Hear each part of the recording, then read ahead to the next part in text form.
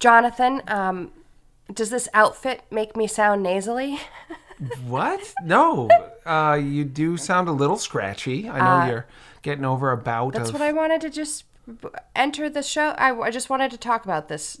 Put it up top so that people don't make fun of me and my voice this episode and how I sound funny, like Rudolph when he has his cap on his nose. Oh.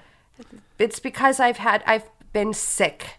You have been sick. We were going to record a video review of the wonderful products from Ship to Shore Phono Company, Phono Co.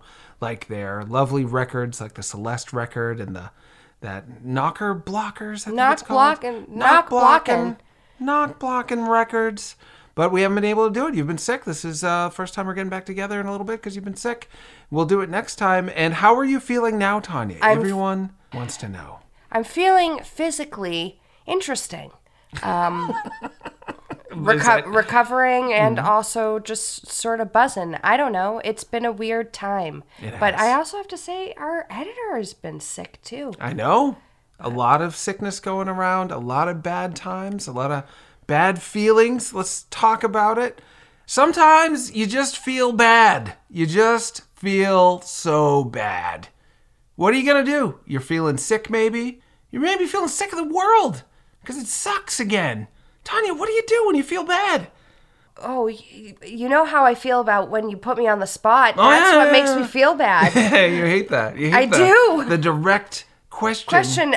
And you feel like there's got to be a right answer. I've got to have a... what am I going to do for the I know. answer? I've chastised you and admonished you for this. You've whipped me. You've I put haven't. me in a chastity belt. No.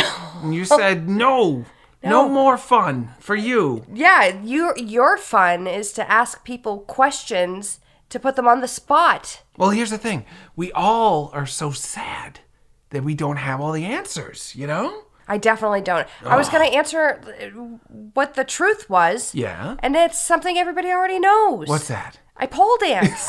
When you feel bad. Yeah, that's what I do when I feel bad. I was going to say something else, but I can't on the show. Oh, something Randy? Something Mike Myers, the famous comedian, might say? No. About sexiness or something? No. It wasn't a Mike Myers style joke? No, I can't actually say it on the show. This is my white whale now. No, I'm blushing. I can't say it. Blushing.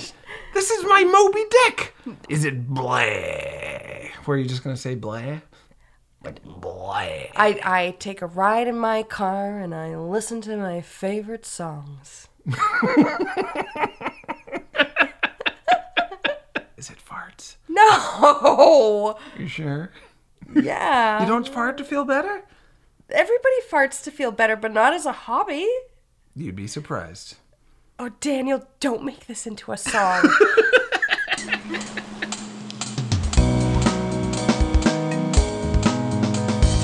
I can't help it. I just can't help it.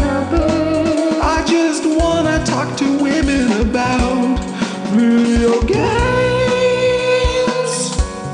It's probably a bad idea.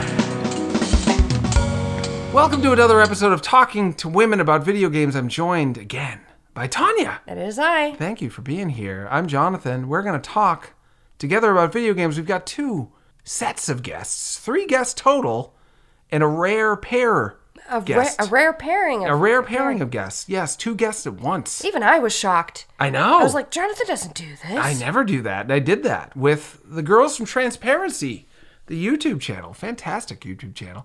We also have Megan Fox, creator of Skatebird, on in a little bit. First, we're going to try to figure out what the theme of this show is going to be. I think it might be loose lips. Sink ships?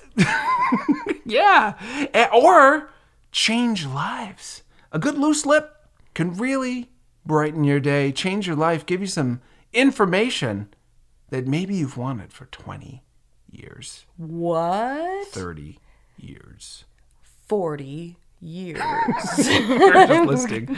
We're just going by decades into the year count. So the biggest news for me in this extremely, for me, anticlimactic news cycle There was a little bit more not E3 news since last time we did the show. A little bit of stuff about this and that, Microsoft talking about Minecraft and stuff. But then it just kind of died again. Nintendo still hasn't had a big show. They talked about this game called Fire Emblem 3 Hopes. Fire Emblem 3 Hopes. Yep, and another one called Xenoblade Chronicles 3. Number 3. Nobody really cares. These are games with really attractive, clean-looking people. Not quite realistic, looking more like a good drawing moving around a little bit. Yeah. Like the Take On Me video by Aha? A little bit like that. Whoa, did I really? A little, well, no. But not totally not like it. Very clean, very pretty guys with great skin, except these guys are in color. And they're clearly made out of polygons. But they look like a little bit like a good manga drawing. Some anime. People call them anime. I don't really like that term, anime, though. Because what does it mean? What does anime mean? Animated? I know, exactly. A lot of ways to animate things. Anime is the word for cartoons that came out of Japan. But... Oh, I didn't know that was the definition. Maybe it is. That's the one I grew up with. But there's a whole lot of different kinds of cartoons coming out of Japan. Yeah, that's for sure. You look like Astro Boy. You seen him? I think you've shown it to me. He looks kind of like Mickey Mouse almost. He's like big hands, big feet, big eyes. Big hair? Yeah, big spiky hair. Spiky hair, yeah. He's got gun butt. He's got a gun that comes out of his ass. Cheeks, not the hole. Okay, I was really actually asking that question in my head. Of course you were. And was sort of like, do I ask that out loud? I could read your mind on that one. And it's a natural thing to wonder. No, it was like a kid's cartoon. And they were like... Butt cheeks. His butt cheeks will open up. Butt guns. Yep, and then if this isn't just a dream, and let me quickly tell you about this dream I had.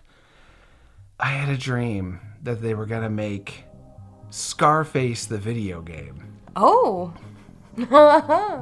And they got Johnny Depp to do the voice of Scarface and Helen Mirren to play his girlfriend, who I think in the movie is played by Michelle Pfeiffer or something.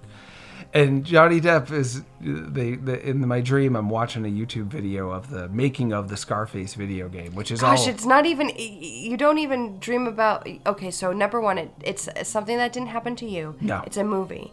But it can't just be a movie. It has to be a YouTube video about the making of the movie. It's actually a video game of the movie. Oh, it's even more. And there was, I think, a Scarface video game for like PS2 that was bad. But this was a new one, like the new Scarface video game for Facebook. So you like click on Facebook houses and like turn them into cocaine houses or something. It wasn't going to be a good game. And they had Johnny Depp in there and he's like, what do you want to do about all the cocaine? I'm a real gangster type. I like to make a lot of money. My name is Scarface. Bada bing. And I was like, that's not It's not the voice or the way. Not even the right stereotype. I mean, they got Al Pacino to do. Probably should have gotten Chris Pratt to do it. Oh yeah, like his Mario voice. Yeah. This is a real dream I had before I knew about the news that the director or the producer of the Mario movie at Illumination said Chris Pratt's voice is not offensive to an Italian American, because I am an Italian American and I am not offended. So please watch my movie. Just the least credible endorsement, least hype-worthy hyping. I was unhyped is my point. Yeah, you weren't into it. No, I did not think, well, now this movie's going to be good because this guy said Italian Americans will not be offended because I was not. And I made the movie also, so trust me. Did not walk away excited. You excited? No. I just want to know what the voice is. I know. At this point, how can the voice live up to the suspense of not knowing? They could have just had Chris Pratt be like, I'm going to do it like this. Hey, it's me, Mario. And people would be like, okay, it's just going to do the Chris Pratt. Or he could have just not called it out at all. I know. It was created by him. Yeah. This whole thing of like, oh shit, what's this motherfucker going to do for a voice? Because he did that stupid post. He did a YouTube video that almost seems like a self-parody. Like he plays schlubby, not that intentionally funny guys a lot. And then he just is one, I think. So he's talking about a wishing well, and I stole a wish. That's how I got to be Mario. We could rehash this. I know, we already did an episode about this. We did. Look it up, everyone. Chris Pratt emergency episode, yeah. Anytime you want us to talk to you about Chris Pratt and how we feel, we'll do it. He's in a new movie, Thor 4, Love and Thunder. Jurassic Park again? Jurassic Park World 3. It's Jurassic Park 6, Jurassic World 3. It's coming. He's around. And I don't want to think about him. I want to think about our guests. The two girls from Transparency. They made mention of some sort of a ghost icon or some kind of cute logo. I want a sticker of it. All right, I'll make you one. Yeah. Out of tape and a marker drawing. That's awesome. All right, let's kick it over to him. I've got that transparency, that TRN sweet parency. Two trans girls talking to me. We got that conversation to eat. So I'm here with Alicia and Kiki from Transparency, who suddenly were able to make time to talk to me in the middle of the day. Thanks so much for being on the show. Yeah, of course, anytime. You're so giggly. You're delightfully giggly. You've been giggling throughout our pre-show talk. And it's so nice. It spreads such good cheer. I feel like I should laugh more. You know how there's a stereotype where people often say to women, you should smile more, you should laugh more. That's how I feel about myself. I feel like I need to loosen up and just enjoy the moment like you two seem to do. Yeah, I think at the moment we just finished a long project that has been arduous and terrible, really. Really? Yeah. So today is like the first free day, basically. Yeah, I described it the other day as basically we had Thursday for 2 months. Oh, yeah. That's brutal. Never reaching Friday. Yeah, it was brutal. So today we were just out. We got ice cream. We got a burger and a lemonade. And it sounds like you two do a lot together. And we'll get to that in a bit. But before we do, I just want to introduce what you do. You are a duo who make videos about media, often video games, but sometimes you'll step out of that. You did a video on Moomin that did pretty good numbers. Yeah. It was really well received. And you've been doing this for a couple of years, if I understand that right. 2.5. 2.5. Yeah, that's probably right. Yeah, like it's mostly video games, but sometimes we just go out of the comfort zone, I guess. Moomin especially, that's Kiki's entire thing, basically. And Kiki is often furry. And it seems to be an adorable furry friend. For circles for a lot of years, yeah. So we, in the recent video that we released yesterday. About Star Fox. About Star Fox, yes. I sat with Alicia in a fursuit for the entire duration of the video. Yeah. It's a 2-hour-long video, and I'm sure you shot more than that before you edited it down. So that is quite a summer fursuit experience, I think. We recorded that in like early May, I think. Oh, okay. So it was a bit earlier. Which the on camera. The on camera stuff, did we? Wasn't that the last? It wasn't summer. I have no idea how like this video feels like a fever dream, sort of. Oh God. It's a heck of a video. And it is one of many where, as you said, you put yourself out there, you get out of your comfort zone. I think that just doing a YouTube channel called Transparency, where you're going to invite a lot of people who are going to think of you as trans first. And I haven't seen a lot of your videos. I didn't take it that way. Being trans is part of who you are. Yeah. But for those who haven't seen any of your videos yet, you're going to get a lot of people who say, I want to hear from trans voices. And you're also going to get people who are like, I'm a jerk to trans people. And you did a J.K. Rowling video, which is, I mean, I've said just the mildest of criticisms against J.K. Rowling. And me being cis, I am like protected from a lot of the transphobia, trans misogyny that you probably get. And even I had to deal with people being like, well, maybe you need to listen to her a little bit more for months. And yeah, you just jumped right into the Lion's Den. I want to hear about both the choice to call your channel Transparency and the choice to continue to kind of fight. I think it's fair to say that your J.K. Rowling video is fighting for defending trans people. I want to hear about both those choices. Do you want to start, or should I? So the name Transparency comes from originally we wanted to make like a little talk show, not an actual talk show. Actually, but like, not unlike this one. Yeah, where we spotlighted trans people. So we came up with the name Transparency as like a way of peering into people's lives a bit or something. I don't remember. Yeah, like people opening up. It was like a pun, and we really liked the name. And then we never made that. Instead, made a YouTube channel, and we just had the name. So we used that basically, and we made a little ghost character. Yes, we made a little ghost because ghosts are transparent.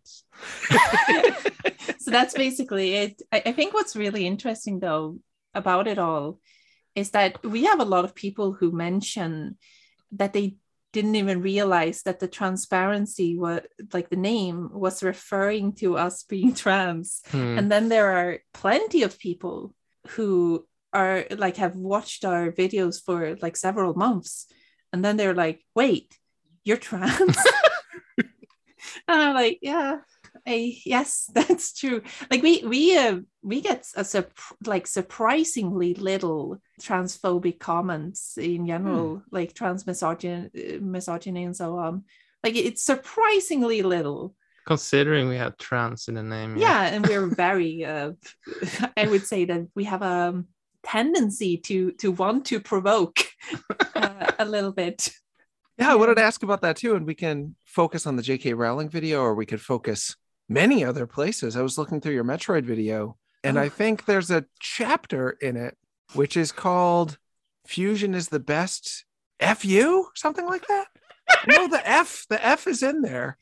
I don't know. It is. Yeah. So you will go down the creative path and then reach a crossroads where you're like, are we gonna say it?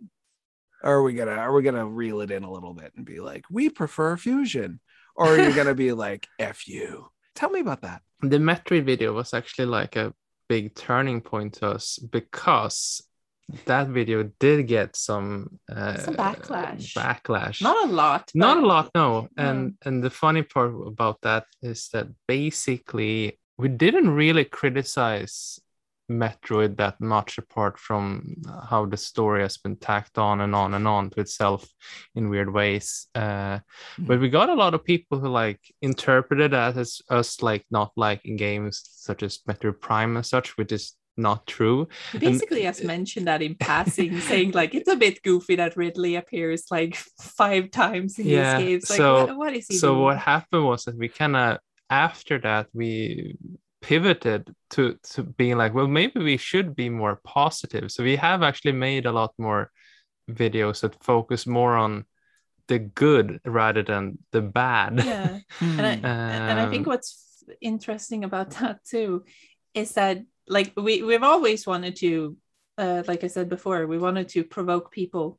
And I think it's kind of funny about video games and pop culture in general that it's kind of easy to provoke people by being positive as well. Like you can just, one of our favorite phrases that we have just started using a lot to refer to very special video games that are not necessarily the cream of the crop. Yeah, the cream of the crop. What usually people talk about and say like, oh, this is the best thing. And we have the phrase where we say, it's coincidentally the best game ever made. So we say that about Dashing the Giant, Donkey Kong Country Free, and like games that are a bit weird or maybe maligned and so on. And that's just a way of like poking on people for being a bit mean about them. Oh, interesting. So it's again defending and protecting. It's a little protective. It's a little. Yeah, it's very protective. I like that because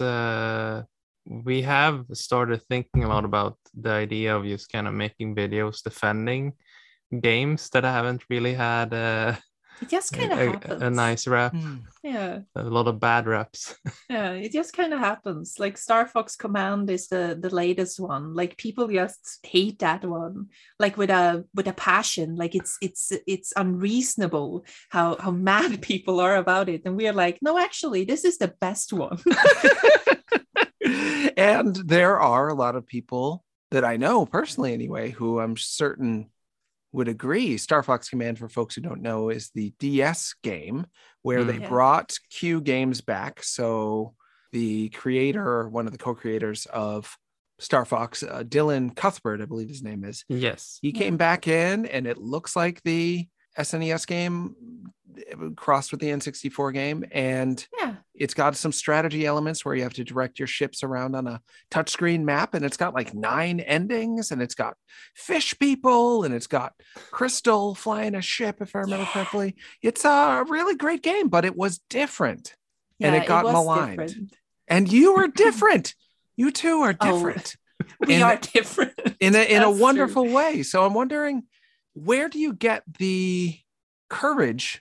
I'll go as far as to call it courage to be willing to defend and protect games, and also be ready to protect yourself for protecting these games and be different on YouTube. Being different on YouTube is not always a fun experience. There's a lot of mean stuff. There's a lot of people in games in general, I find, who don't feel that bad about being awful to people. And I think there's a lot that's kind of grown into game culture as it's developed over the past 30 or 40 years, where it's kind of like the games come first, the people come second. You can be a jerk to people as long as it's under the blanket of the games community. But you've both had a lot of guts to come out and be yourselves and have hot takes and be ready for what comes next. Where does that courage come from?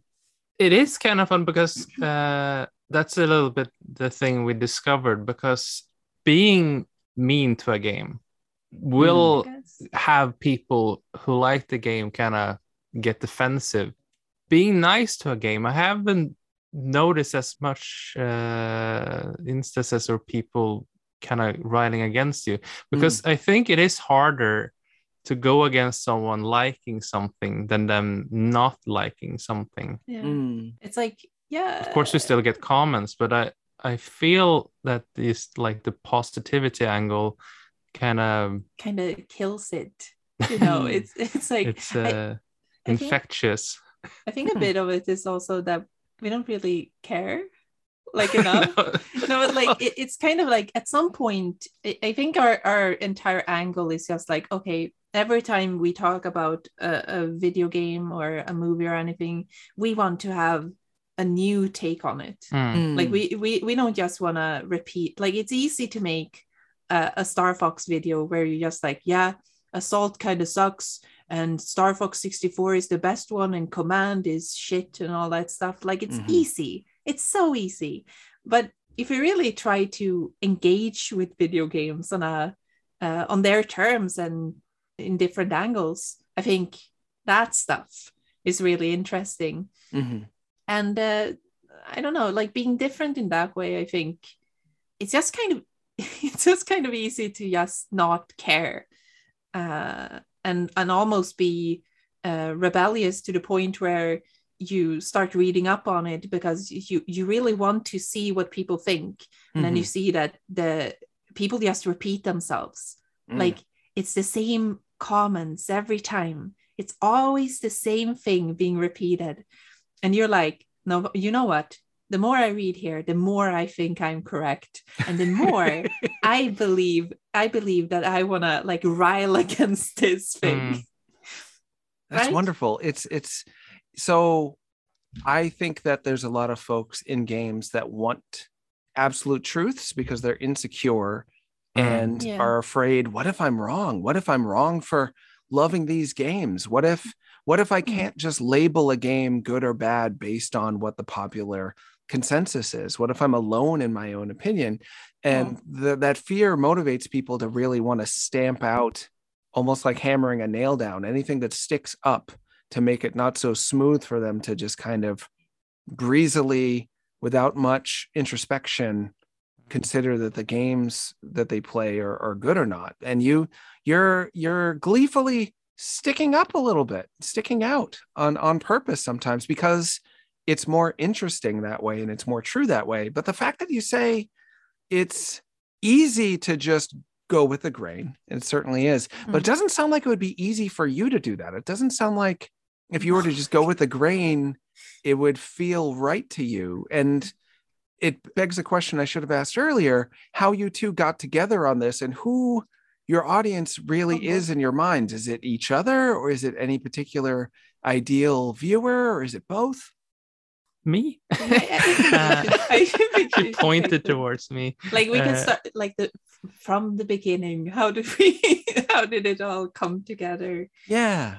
So both you and me did small Swedish YouTube channels before that had very few views. Well, you had more than me. So we had previous experience. We had kind of done the very reviewerish format, and we kind of wanted to make something more long form essayists. So I had a couple pre-written scripts that Alicia saw and wanted to make into videos, and that kind of became a thing.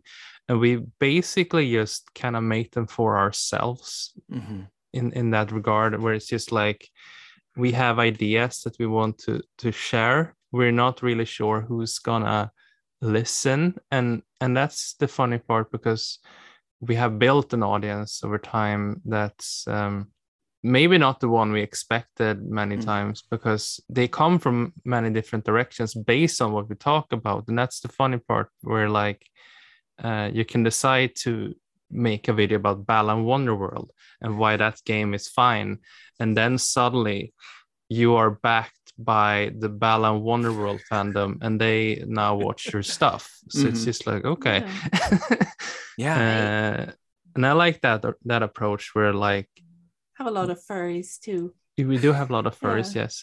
But the idea of like the audience basically being maybe the people who want this video in particular, and then maybe we don't go back to that subject. But sporadic. Hopefully some of the people who we touched will stay with us. And we have a lot of dedicated like people who are watching, who have caught on to our like weird idiosyncrasies and stuff, like the stuff that we repeat and how we present things, I suppose.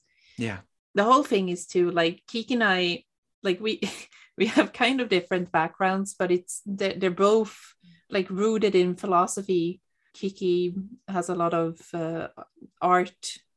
She has gone to school for a bunch of different art history and stuff. Yes, art history and such. And I have read social psychology and stuff like that. So like it's just kind of comes with that territory, I guess, where we just kind of apply that philosophical thinking on video games in a way that I think is quite different. And since we live together, we basically talk to each other every day about these things, and it just kind of forms on its own. We're in a one-room apartment. Yeah, it's impossible. Working from home. We probably we're probably in each other's company too much, maybe.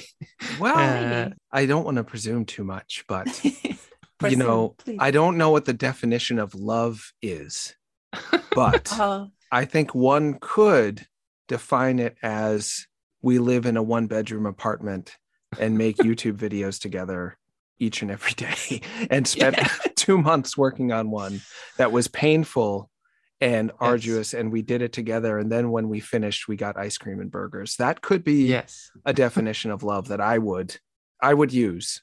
Very much. Yeah, I like that. That's a good way of putting it. I like it. And people want to share in that. So it doesn't sound like you would do these videos in this way anyway, without each other. You do them for each other, with each other, and you invite people in to your relationship in a sense where you get to hang out and think a lot about video games in a very pro-social way, both art history and social psychology, of course.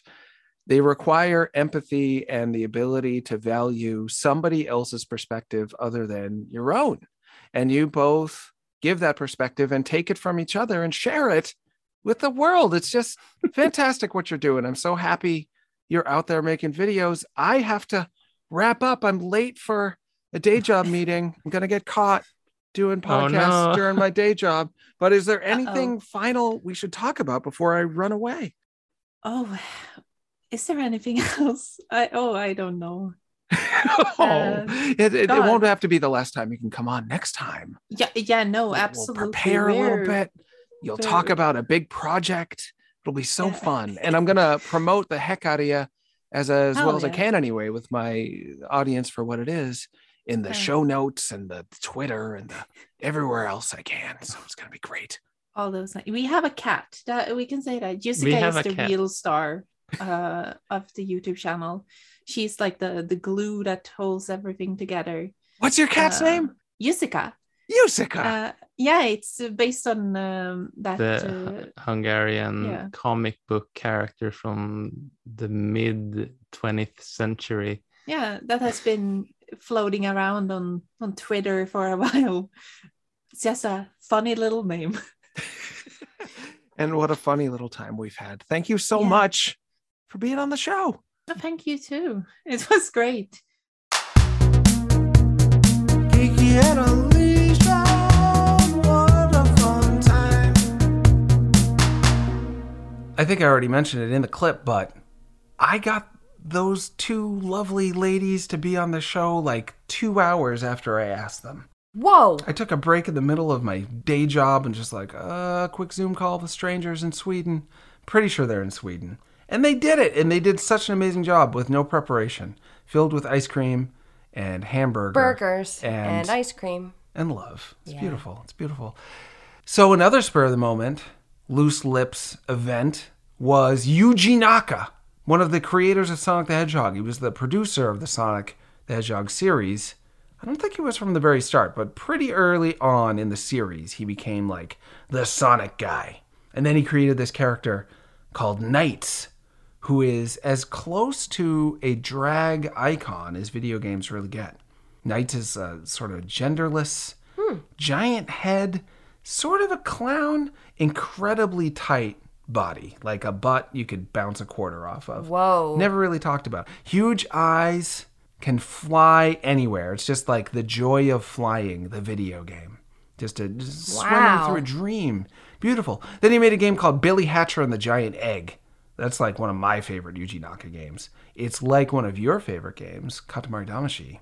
Except instead of rolling up a Katamari, you're rolling up an egg, and the egg gets bigger and bigger, and then you like beat dinosaurs over the head with it. Whoa. Then it can hatch into like a cute little friend. Oh. Then you just get another egg, roll it up, make it big, go around. Sounds right up my alley. Yeah, Billy Hatcher's the tits.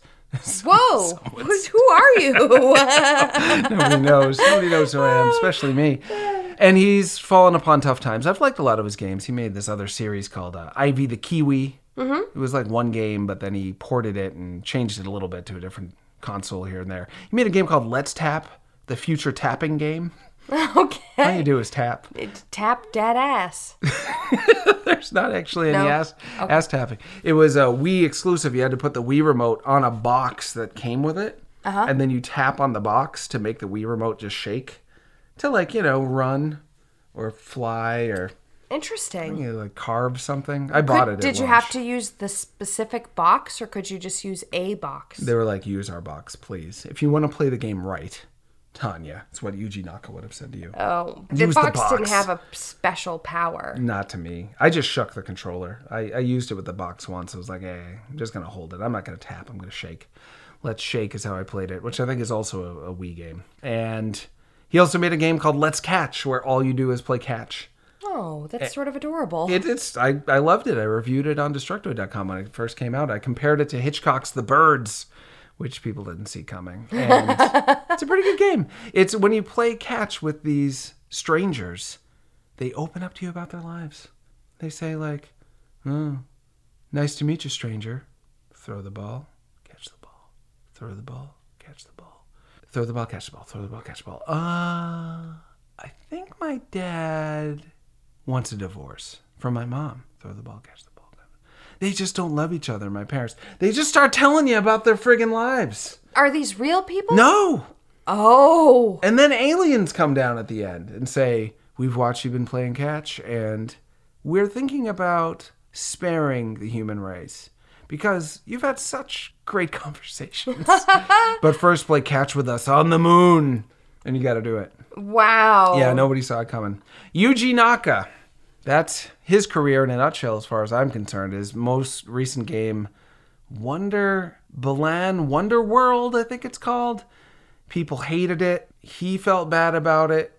Everyone feels bad about it except for like a few people whom our lovely guests on Transparency said appreciate their appreciation for Wonder World. Wonder World? Balan in Wonder World? I always forget the name of it. It's another character that looks kind of Wonderwall. Wonderwall. That's a joke. Oh, from the British rock group, the super group. Oasis. Oh, I hate that group so much. I hate him. Me too. Yuji Naka suddenly announced on Twitter, and I'm paraphrasing here, he said something along the lines of, "What the hell? They took the Michael Jackson music out of Sonic 3? That sucks ass," is essentially what he said. Oh. Nobody knew for sure that it was Michael Jackson music in Sonic 3. I mean, some people are out there saying it was confirmed. I never saw it confirmed. I heard people say, yes, Michael was consulted and Michael was involved, but never like explicitly said that is Michael Jackson music in Sonic the Hedgehog 3. He and his loose lips let the mystery out of the bag. And it was his game? Yeah, he worked on it, so it's like, he wouldn't have said that if it weren't true. So essentially, people can't say, oh, he's just making that shit up. I mean, they could say that, but it's as credible a source as possible. And it's interesting to people that he kept it a secret all this time, but then just suddenly it was like, I don't care anymore. It sort of says, like, I don't care about ever working with Sega again, because Sega wanted to keep it a secret, apparently. I'm probably just never going to work again. Like, people are seeing it as just sort of a bucket list, sort of tossing that info dump. Yeah, and just forgetting about his career. Because after Balan Wonder World, sort of over for Yuji Naka. But what a way to go with your last big headline moment. Yeah. Being that you just let that shit out. Good No for kidding. you, Yuji. People say he's a real jerk, but you know how people are. Yeah, they're also jerks. And some, we have good days and bad days. Some people bring out the best in us. Some people bring out the worst in us. That's right. And Megan Fox has always made me a little nervous because she's so cool. But she was also somebody who's willing to be on the show sort of spur of the moment. And she's the kind of person I think Yuji Naka could learn a thing or two from. Let's find out. She probably feels so weird about me saying that. But it's true. Let's find out from Megan.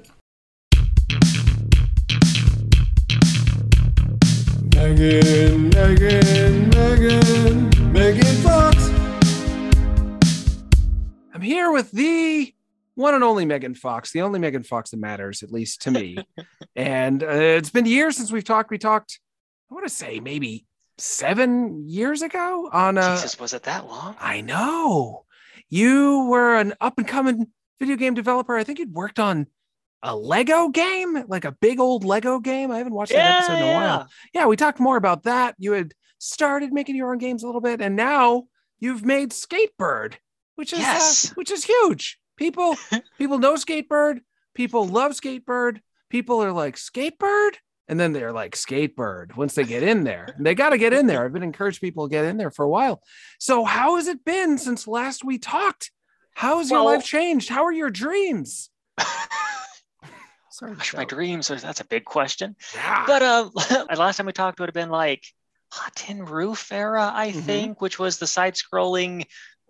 They were little people, but I think someone thought they were a candy bar. Like that level of art. And that one didn't sell. I mean, that one like barely broke even, really barely. And you got to really squint at the numbers to convince yourself it broke even. Wherein then in Skateboard, of course, we did a lot better. Like we almost, once all of the invoices that we have out have been paid and all store monies that we know about have actually hit our account, we will actually have made over $1 million with Skateboard. Wow, So that's a cool number. That's well, a like great just number. barely, like it's somewhere in that range. When you're talking about $1 million, I don't think anyone really cares. But yeah, we'll have made approximately $1 million in 100.35. Yeah, no, just something around there. But we're going to cross the line, which is awesome. Yeah, that's great. Has your life totally changed? So first of all, I have to clarify that making $1 million with the project doesn't mean that I personally have $1 million, because first of all, the porters get a big cut because they did awesome work on all the console stuff. So all the console money flows through them. They take their cut. And then it flows through all of our team cuts, because everyone who put in a lot of time on Skateboard got a revenue share, not just a profit share, which means they get a cut of all money coming in, period. And once you get to that, I get a much smaller cut. So I personally am not a millionaire. I was able to pay off my house, which is not in the Bay Area, but that's still really cool levels of money, and just barely, but still that's like a huge thing. So yes, it was life-changing in the sense that very few people can say their art let them pay off their house, but also it was like just barely. So now I'm in this weird position where Skateboard let me pay off the house, and I probably shouldn't have taken quite that much out, so we better cut back on expenses for a while and buy the generics. It's like, it's a very weird position to be in, but also really good. So yeah. When we last talked, in voice anyway, we've tweeted at each other off and on for years, but you were in a very similar spot. You were like, well, I'm running a business, but I also just love everyone. So everyone I work with, I give them a big cut of all the things, but I want to survive, but I don't need that much money to survive. I'll be fine. I'll just eat a little and have a small place. And it sounds like through all of your trials and tribulations, all the things you've learned, and this massive sales success, you're still living in this space where it's like, it just sounds like you don't value getting rich enough to get rich, even though you're kind of massive success. Well, okay. There's a lot of levels of success. Like if you look at the numbers for, Celeste sold a shitload more than we did. If you look at something like Viscera Cleanup Detail, if you go back a little bit further, if you look at a game like Dust Force was one of the ones that put out their numbers back when that was cool, and they were in the era where Humble Bundles were a big thing. Like if you look at those games, we didn't sell those kind of numbers. So there is a level of wealthy above us. But also, when you look at most of those games, they would have had a team of probably 3 full-timers at least. And when you divvy more money up across 4 people, I don't know how it works. And then in my case, I was the only full-timer on the project until like maybe at the very end when Sarah started putting in at least near full-time work on the art. Oh, wow. So I had a lot of people helping, but it was a lot of many hens may like the work, and all of us together can move a mountain, that whole thing, which is just kind of how my scale works. Like on our current project, which is, I haven't announced or anything, I won't for a while. Yeah. We have an animator, and the animator has put together this amazing fucking character, and it's looking amazing, and I'm so happy about it. And we're hitting such a higher art bar, and he invoiced us, and it was a week. He's done like a week of time. That's it. And the character is amazing. And we've been working on the game for 6 months or something. Oh, wow. So when you look at the amount of time that the games of our scope take from other people, we just tend not to need, or it just doesn't make sense to do full time since we just don't need that much. So again, that kind of influences how you evaluate relative skills. But yes, within the scope, we have done well. But also, no, I don't really value getting wealthy. Paying off the house, that's the biggest I was ever going to imagine. I still only, like when I look at what I pay myself in terms of survival costs, I still only pay myself about $2,000 a month, $2,150. That's, that's that. I'm worried about you, and also like proud of you and jealous of you all at the same time. That's incredible. That's so. Well, again, also remember that I don't live alone. I live with a partner. Because of that, I can run closer to the metal than a studio that was operated by someone who was living alone. because I mean, if they have a lean month, there is no spouse to back them up. Whereas if Mm. I have a lean month, I can go, oh, hey, yeah, I'm going to be kind of short on rent this week. No, yeah, we can make it work. Like there's at least some flex there. There was a lot less flex the further you go back, but even sometimes a month lets you run a lot closer than you could otherwise. So there is that. I have a lot of privilege whenever you talk about that, but also, yeah, most people would pay themselves more. And, I don't travel really. When I do travel, I'm going to go see my grandma and I'm going to go to the coast this in a couple of weeks, but I'm not going to fly. I'm going to drive, which used to be cheaper, but now it's like more expensive. So that's a little frustrating, but still Sure. is cheaper than flying.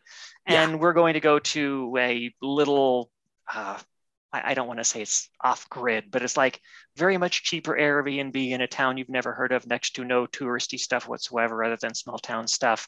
Like that's how I vacation. I've never been to Europe. I've been to Japan for medical tourism. Well, Thailand through Japan. But like that's, I don't really travel in the sense that like rich people travel. I don't like expensive food. I don't go to the city and go to the nice restaurants. When I do, I feel like the country mouse wandering in and overalls like, hey, y'all got burgers? I don't, I am not classy. So you're the epitome of class in my opinion, because true class is about values, and you value things that matter. But I wanted to ask, I don't want to put words in your mouth. What is it that you are valuing these days? Is it the same stuff you were valuing back in the Hot Tin Roof days? Is it different now, or is it essentially the same? And what is it that you value most in what you do? Well, in terms of like this like selfish, personal, internal values, it's going to be mostly being able to live on my own terms and live somewhere that I find pleasant, which is out in the middle of nowhere and greenery, feed birds, have pets, that kind of thing. Mm-hmm. That's mostly what I care about, that, and then living well within that context, which doesn't mean like fancy food. That means growing up, my mom's sense of rich was we could go to the movies whenever we wanted to without thinking about it, or we could go to the movies and we never got to the point of buying snacks without thinking about it, but we could go to the movies without thinking about it anytime we wanted. And that was like her value of wealthy. My value of wealthy is essentially the same. And I can buy snacks. I can buy snacks at the movie theater. Anytime I go to the movie theater, if I want snacks, I can buy snacks. I don't got to sneak them into the movie theater anymore. I still sneak them into the movie theater because I'm a cheap ass, but I don't have to. So that's my level of personal values. But in terms of like extrinsic social values, valuing people, being people first, operating as an ethical company, not screwing over those I work with, trying to make sure that I deal forthrightly with those I do work with, which means not profit motive beyond all else. If I can make money with them, awesome, but we all need to make money, not just me. And I need to make money in a way that they don't find out 2 years later that, oh shit, they made that much? That's not fair. Like, no, I don't do that. So when you see Elon Musk, he's a piece of shit. Straight up, he's a piece of shit. All billionaires are essentially pieces of shit because they're still billionaires. But that aside, Elon is a particularly large piece of shit. Oh, he's just out there doing it. No shame. In fact, some weird sort of pride. So, something I like to do is I try to see if people intentionally or unintentionally made their games at all autobiographical. And Megan, the way you describe your life, you're just an innocent little bird. You just want to be out there with your friends, trying to make something happen. You're going to fall down sometimes. You're going to double jump sometimes. But the point is that you are a true innocent self out in the world, just trying to live and have fun. Okay. Sure, I'll take that read. I love the skateboard. I didn't talk about it very much other than just yelling about how I yell about it. But for those who haven't played it and you've listened through this whole thing, you should know that Skatebird is the most earnest and honest skateboarding game I've ever played, because if you get out on a skateboard right now, folks, and try to do a flip kick or an ollie or one of the other tricks, you're probably gonna fall down a few times. And Skatebird, I fell down many times. I played it with my 5-year-old, now 6-year-old son, and we fell down a lot. But after sticking with it, we were pulling off amazing tricks. And the amount of height we were able to get and jumping across the fans. Why don't the reviews talk about the fans, Megan? And level 2, so fun to build up speed and suddenly, poof, you're flying like a bird, thanks to the fans. And then getting on a fan in order to get a tape, all these cassette tapes in the game with great music on it that you selected. Just a wonderful game that I got the sense after not having talked to you in real life for a while. But when I played it, I was like, Megan made this. This is a Megan game, 100%. Shout out to the bands we worked with. We Are the Union, Illicit Nature, and Grave Danger. We also worked with a group called Holy Wow, but if you Google Holy Wow, you'll get the wrong one. You're looking for the Holy Wow that made I think it's Trombone Champ is the game. They're a game developer who was also a music creator. That's the one you're looking for. But yeah, they were all great. Yeah, and also all the music in Skatebird was composed by Nathan Madsen. You can find his work on the internet, on Bandcamp. He's done music for all of our games. He's awesome. People need to know that. I mean, Megan, I just gave you a long review and a compliment, and then you didn't even say a word about yourself. I think your first word was the music was, and just rattled off who did the music that you like so much, that I like so much. So people should know that people who make video games are sometimes extremely empathetic and pro-social. It is not just a world of people who want to avoid people. Sometimes it's a world of people making games because they actually want to communicate with people and like people that they work with. It's you. I would say that's true for a lot of folks who run small studios. A lot of us are also antisocial in the sense that we don't operate well in the big room, but usually from our own quiet room somewhere else, we still wish you the best. It's just some of us won't work all that well when we're up in front of you going, how do I talk like human? And yeah, you are a wonderful speaker, but you are someone who cares a lot about other people, and therefore it can be a little tense when you're trying to talk to them and maybe worrying, am I doing this right? Am I doing what they like? Sometimes being empathetic makes it harder to be social, I find. Yeah, I try my best, and just hopefully people understand what I'm getting at. Usually they seem to. Yeah, I sure do. And I also like it when you correct me. You once corrected me about game marketing, and I learned a lot from that. Oh, yeah. I was saying game marketing these days, and I was thinking of like AAA marketing. Like sometimes you don't need it. Look at Undertale. And you were like, let me explain. The whole Undertale thing, that wasn't not marketing. That was marketing tailored to the kind of game they were going to get. He was a big success through the Earthbound community, and he marketed his game through that, and blah, blah. You gave me the whole rundown. So you're not always, as I've been, as they say, blowing a lot of sunshine up your I also blow a lot of sunshine up asses. Like a lot of times I'm just talking out of my ass, but law of averages, I seem to be right at least enough that people assume that when I'm blowing stuff out of my ass that it's also true, and hopefully that'll hold. We'll see.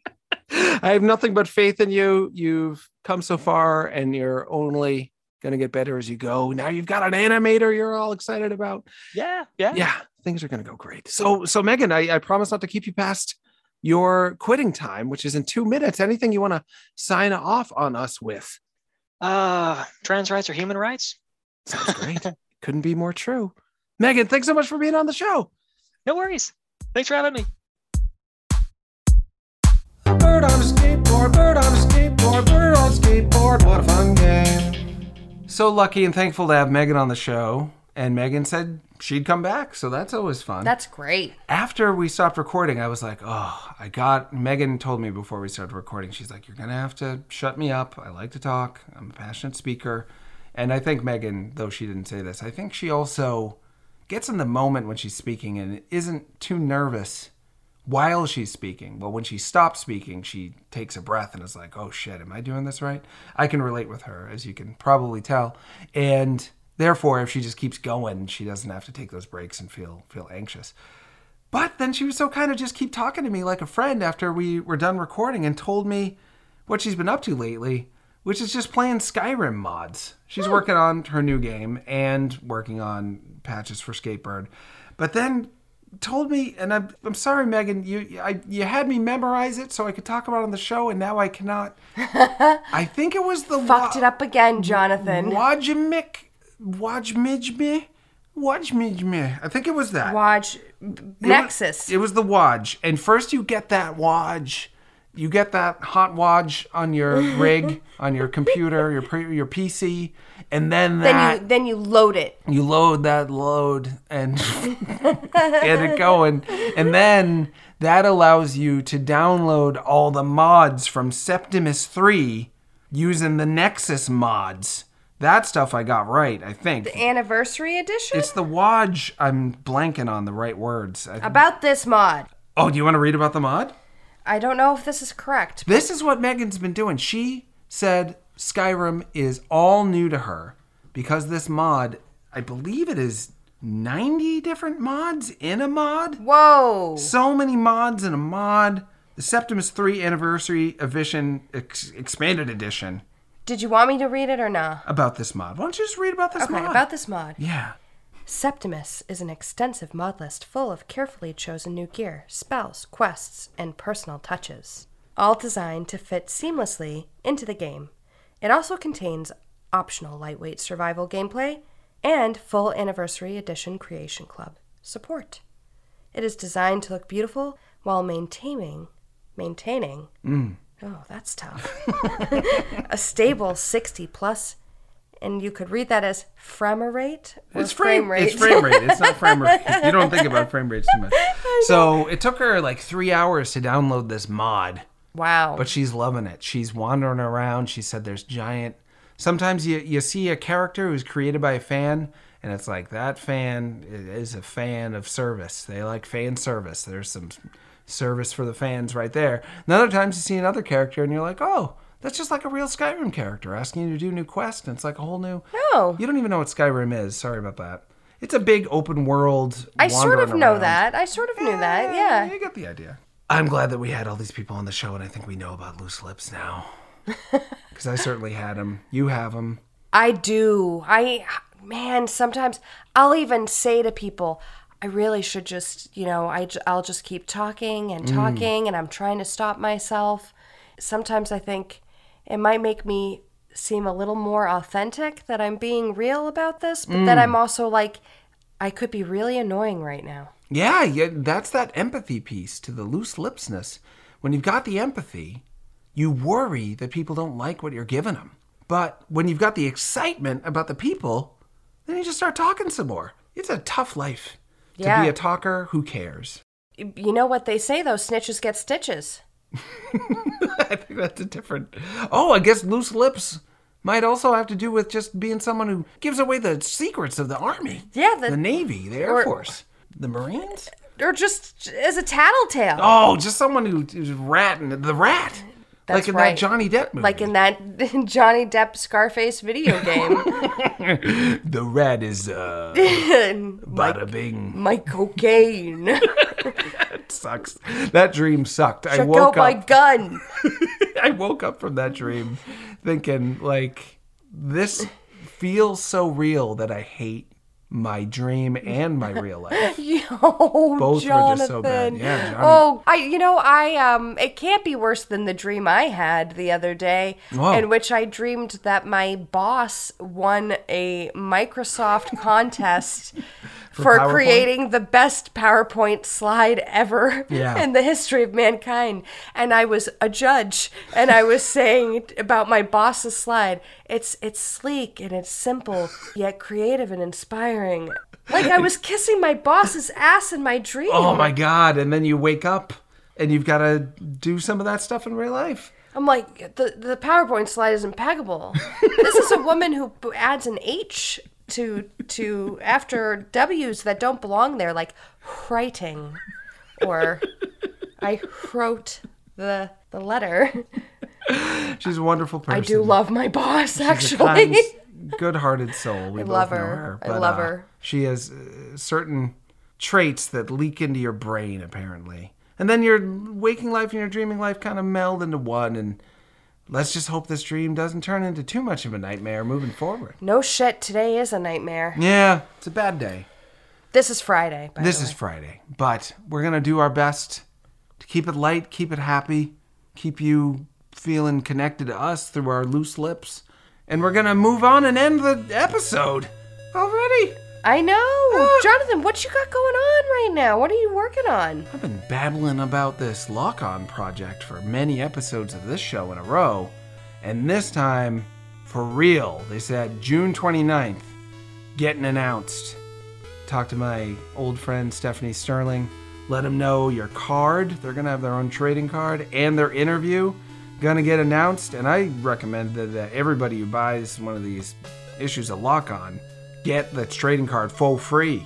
We'll see if they actually do it. Okay. I'm hoping so. So by the time this is out, get ready for that Lock-On announcement. And if you like me or Stephanie at all, it's a must-buy. Okay. No, not to toot my own horn, but Yeah, this is one of the times we did it right, for sure. I can say that I've had sneak peeks, Oh yeah. and it is right. It's just right. Thanks. I'm glad you like it. Just interviewed, I think. I sent the questions. Their PR said we're doing it. But you never know until the actual stuff comes back. Just interviewed somebody who worked on the new River City Saga 3 Kingdoms game.